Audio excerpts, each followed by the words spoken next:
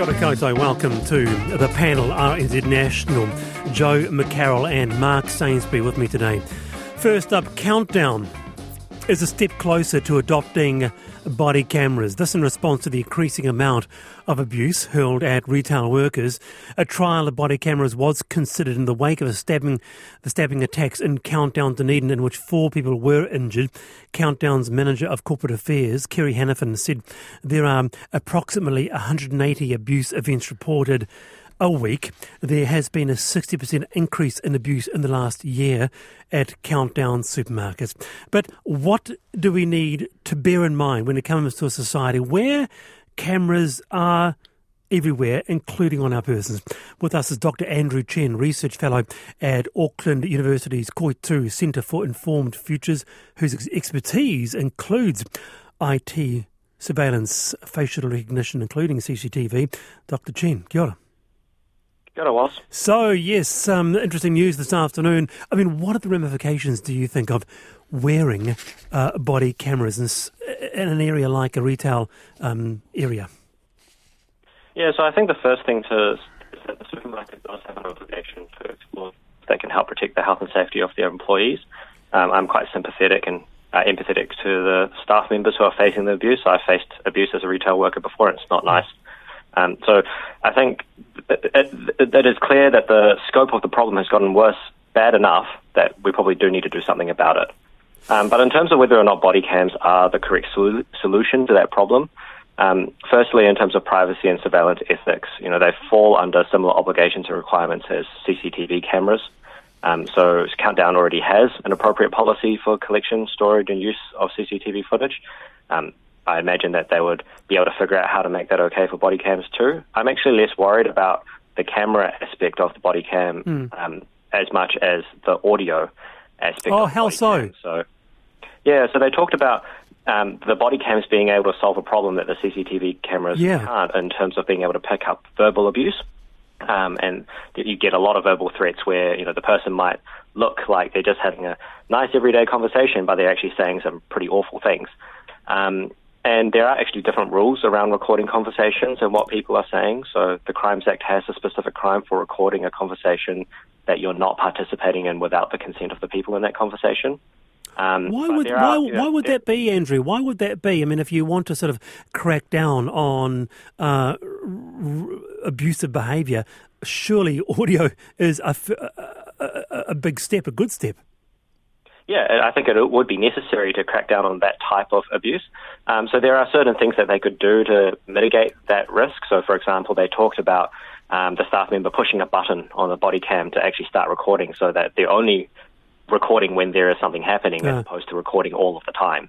And there are other aspects like making sure that the footage is only ever going to be used for reporting these abuse incidents and not for anything else. Whether that's marketing, advertising, or for the supermarket to use that against the staff members as surveillance of staff. There are these other sort of additional use cases that could come up when you use these technologies, and it's not that the technology itself therefore is bad, it's that we have to have the right governance processes in place. Well, speaking of, we'll go to our panellists now, but speaking of tech, I mean, I guess I'm asking also, what's the price of a peace of mind? And I want to ask the listeners, can you see a day where we all wear a body cam? I went online and looked. For $260, you can get, for example, a Transcend Drive Body Pro with night vision, good resolution, snapshot button capture still images. Would you wear one? Text me 2101. Joe. Well, I'm a bit depressed to be having the conversation, to be honest. I mean, why? Well, peace of mind. What's the price of peace of mind?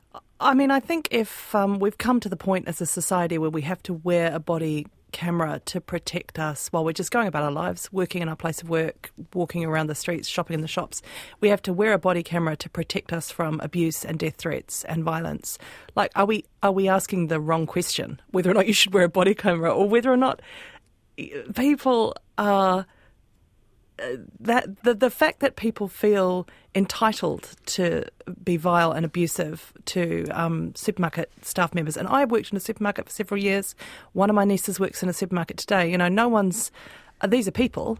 I think that is what is shocking and disappointing. But people have cams on their helmets when they cycle. Stay there, Andrew. Let's go to Mark and have Andrew have a response.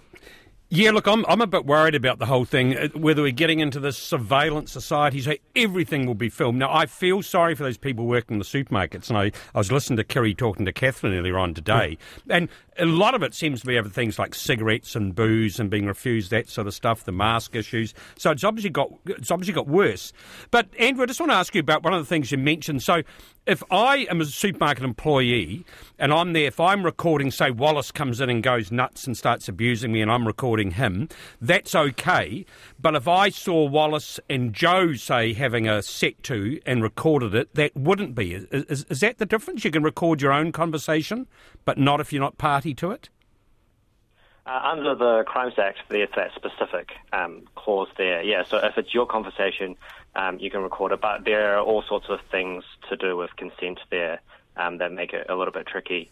And, we've seen cases of sort of secret recordings of conversations between employers and employees that have a different set of power dynamics and that sort of thing that mean that the same rules don't necessarily apply everywhere. Yeah, big response to this. Someone says, wake up. These poor supermarket people have been abused and traumatised since COVID. More cameras would be good. Or someone says, Joe is just so right. Well, actually, I think the most depressing thing of all is I was reading about it being trialled in Australia and there was an exponential decrease in these attacks. At which point, I'm like, people know what they're doing. This is not people who are affected by mental illness or drugs or acting in a way that is outside of their control. They know what they're doing, and it's disgusting to talk to another human being in that way. Andrew? Yeah, I think that Countdown has to do what it can in this situation to look after its staff, and that's just because of what we are becoming as a society. So if you're one of the people who doesn't want Countdown to wear body cams, then Countdown actually kind of aren't the right people to blame. It's the people who are perpetuating the abuse who we need to be talking to. And I think, some will argue that this will normalize that this type of surveillance technology becomes normal. And where does it end? But I'm generally not a fan of slippery slope arguments. Right. In my mind, the harm that's being experienced here is sufficient enough in impact and scale that we need to do something about it. It's easy to call this sort of thing an overreach when you're not the one that's experiencing the harm. Could it be turned against them? Say, could I go into a supermarket and say that one of your staff abused me or was rude to me, I want the body cam footage? Yeah, it is very different in a supermarket setting, but where body cams are generally being used overseas is in police. And the majority of the discourse around body cams overseas is not that it's a tool to help keep police safe, but it's to reduce police brutality. So rather than protecting the wearer in those contexts, the body cams aren't really a shield for the wearer and more of an accountability tool. And so it is possible that, if there was an allegation of misconduct in the workplace, that the supermarket could try to use this type of footage against that person. So, as a worker, you would want to be thinking about that. My understanding is that Countdown is engaging with the unions. Yes. And they need to talk to their workers and find out, do they feel that having these body cameras would, on average, improve or worsen their situation? Interesting topic, isn't it? Finally, is there another way, perhaps, because it's proving quite controversial on the texts here, for and against? Is there another way? Is there a better way to protect staff? Are we asking the right questions, as Joe says? Yeah, short of fixing society, which is a tough call. That the panel, Andrew. We can do it. It's a stretch, Andrew, but... Yeah, keep going. Yeah, the options are, you've got different options.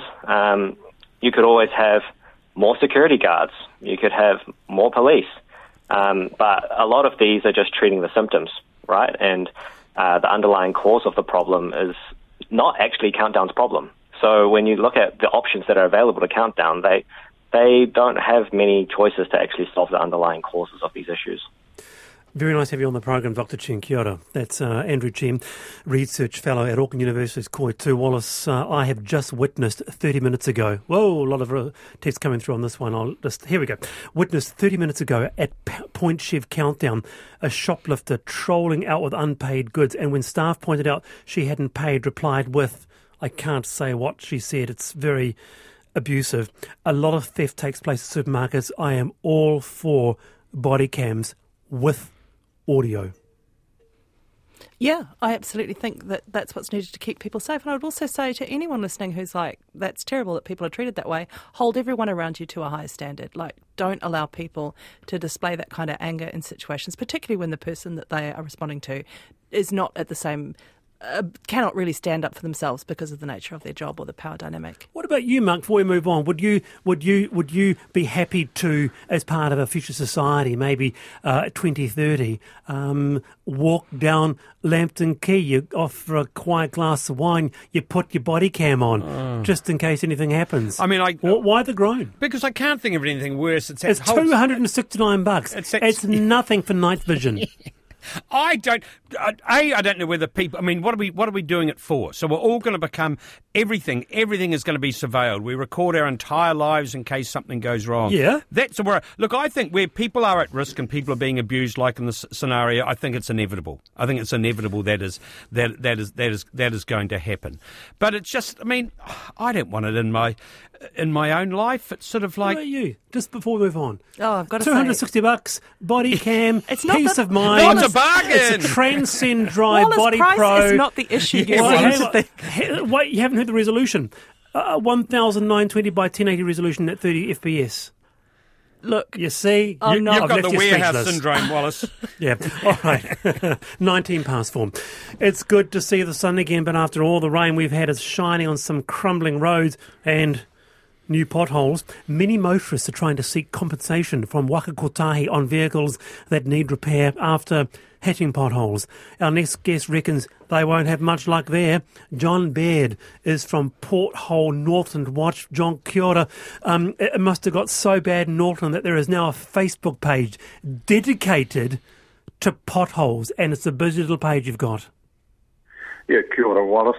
It is a busy page, and it's growing rapidly. You've got going very fast, and yes, there's a lot of concern up here. The roads have got really bad. Yes, from the last bout of rain, which was considerable, have the potholes just increased in number? The existing potholes have got bigger? What are you seeing? Look, every time we get a dose of rain, and we get doses of rain really often up here, and sometimes it's very serious, like the last lot, but we get a lot of rain during the winter, and all the time, every time, we're affecting the water table underneath the substrate for the road, and if we get a heavy truck over that, we have a lot of logging trucks up here, then that's doing damage to the road, and that's when we get the potholes. Yep. Have you seen people out on the side of the road changing tyres due to hitting a hole? Well, I've been out on the side of the road on State Highway 1 myself, changing a tyre and hosing down rain, and I developed a few friends on that trip just near Towai. I reckon there was probably about 5 that stopped near me, and I imagine several others as well. Before we get to our panellists, I can imagine hitting a pothole, going at speed, John, hitting a pothole, it can really throw the car. I can imagine it can be incredibly dangerous. Look, that's what got me activated to do a Facebook page, because there was a pothole on the road out to our place, and it's right before a bridge, and I was extremely concerned someone had hit that and run into a single-lane bridge, run into the side of the bridge. And I thought about what I could do about it. I did the standard thing, called the numbers. In fact, I called 555, which you get redirected to 111. Interesting. And look, they were good. They took care of it, but it's about 12 to 24 hours before it gets fixed, or up to 2 days. Oh. And during that time, it's dangerous. What do you think?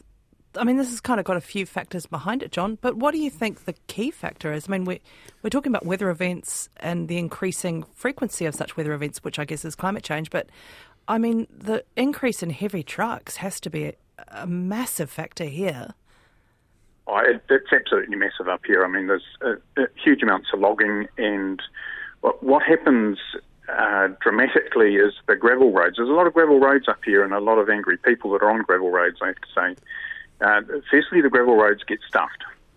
And then the second thing that happens, we've got a major problem with State Highway 1 going through the Mangamukas, and it's previously been closed for a year, and it looks like it's going to be closed for at least another year. That means all the traffic travels down State Highway 10, which is not in such good nick.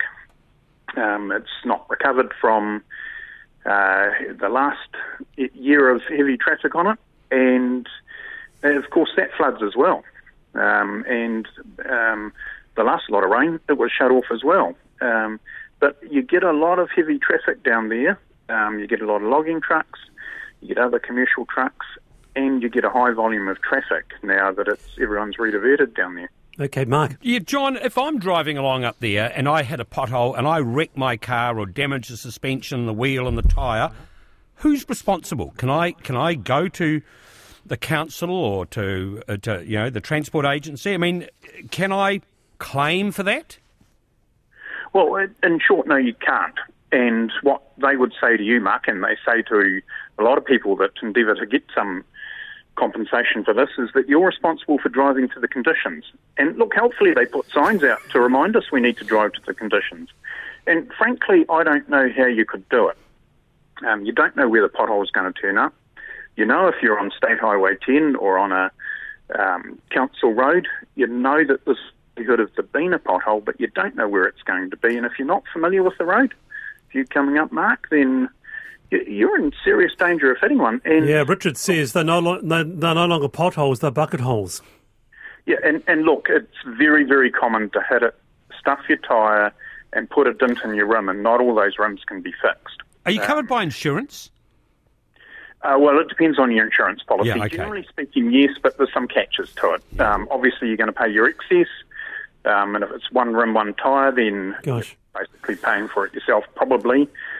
If you've got a set of aftermarket rims and you haven't told your insurance company about them, then you're potentially in a lot of trouble. Yeah, quite a few angry people. Valerie in Whangarei says, I find I watch the potholes, not the other traffic. It's a recipe for a disaster. Just very, very briefly before you go, John, in terms of the funding, the New Zealand Herald, they reported on a $1 billion hole in the government's transport fund.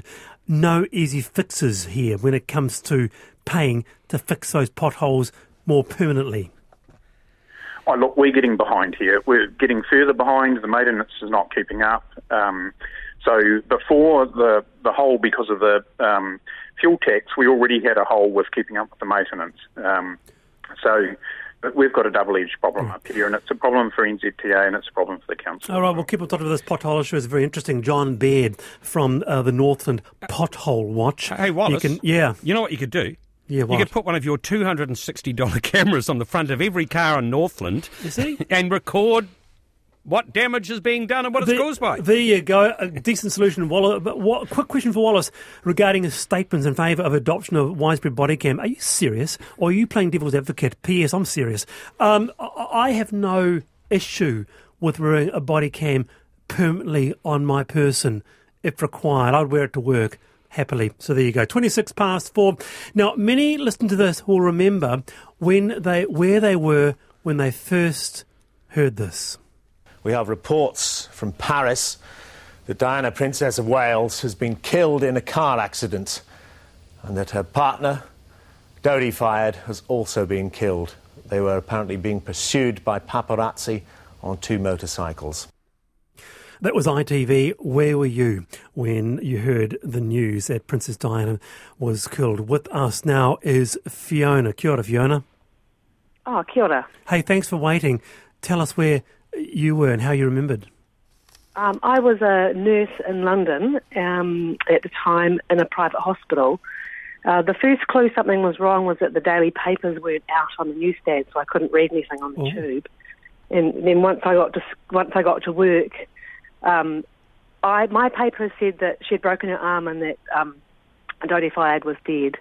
But once we got to work, we all crowded into one of the empty rooms in the hospital and watched this report that she was dead as well, and it was terrible. We didn't know what to do. So we had a little bit of a debate and then decided we'd better wake up all the patients and tell them so they didn't turn on their own TVs and find out by themselves. Oh, gosh, so you woke up the patients to tell them before they turned the TVs on. Yeah. Some of them were as shocked as we all were, but the others didn't really care, I'd have to say. Yeah. It's sort of 8 o'clock on a Sunday morning, being woken up from their sleep. Yeah. Oh, Fiona, kia ora, thank you for your memories there. And also with us is Glenn. Hello, Glenn. Hello, Wallace. I remember it vividly because I was building a sleep out for my teenage daughter up at my house and nearly finished, and it came, listening to the radio, of course, and it came over on the news. And I thought, oh, my goodness me. And then my best friend turned up. And he goes, guess what, Lady Di's died? And I said, oh, my goodness me. But so I always think of this little sleep out as Lady Di's batch. That's the way I connect. But as I say, it just seems like the other day. It's amazing how we can all, those who were there, Glenn, how we all recall where we were, isn't it? It's quite extraordinary. Yeah. And you know, the other funny thing was when my best friend turned up to tell me, I said, oh, can you hold this bit of wood? I just need to cut it.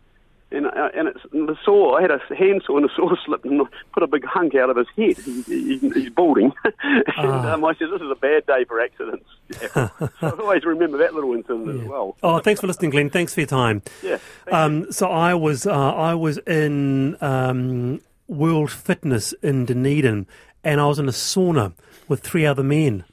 And the station was playing. We interrupt this program to tell you that Lady Di has died. We were all naked. We all got out, nothing on, freedom suits, and just stood in the... We all grieve in our own unique way, Wallace. Yeah, it was an unusual situation, and I can recall it to this day. 3 guys and I standing around outside the sauna, listening to the radio. Funnily enough, I was at journalism school, and I was on work experience when that happened in Nelson with my friend Tara Ross, who so much time has passed. She is now the head of that journalism school that we both went to. And so the very first piece of mine that went to air on the radio was about Princess Diana's death. Amazing, yeah. The Queen, recall... Mark, was criticised for her silence in the days that followed Diana's death. So you were there. There was anger. You reported on it. Was there? Anger over this, because what happened is, I mean, as I said, these crowds of people are gathering around Buckingham Palace, around Kensington Palace, and the thing that I remember most is the smell from the flowers. There were literally hundreds of thousands of floral tributes were laid out around, and just about over the fence. But the Queen, the flags weren't at half-mast. Now, the flag is never at half-mast. The flag at Buckingham Palace is up when the Queen's in there and down when she's gone. But the public saw it as disrespectful. And they saw it, this whole thing, that she'd been fighting against the firm all her life, and this was it. In death, they were treating her with the same disrespect they had done in life. And that's when Tony Blair famously had to come in and sit them down, the Queen, and say, look, you know, this is not how it's got to work. And, of course, then they had a famous, the Princess of Hearts and all that sort of stuff. But they then lowered the flag. It was it was like never been done before. But they suddenly had the royal family was so slow to pick up on what a major thing this was, and that the love and affection people had for Diana. It's funny, when I was coming down here today, I was talking to a friend of mine who said that they sent flowers. Yep. They sent flowers from here. It was sort of, everyone felt it because she was relatable. I mean, it's a bit like sort of, how is Trump relatable to the voters in the States? It's a bit, but here is someone who came from a position of privilege and all that stuff, but people loved her. They related to her. And as I said, especially people who felt they didn't fit into British society. Lottie from Littleton, I heard the news of Diana's death on a wind-up radio halfway around the Annapurna circuit, trekking in Nepal. It was surreal. You're on the panel, Joe McCarroll and Mark Sainsbury with me. It is time for headlines.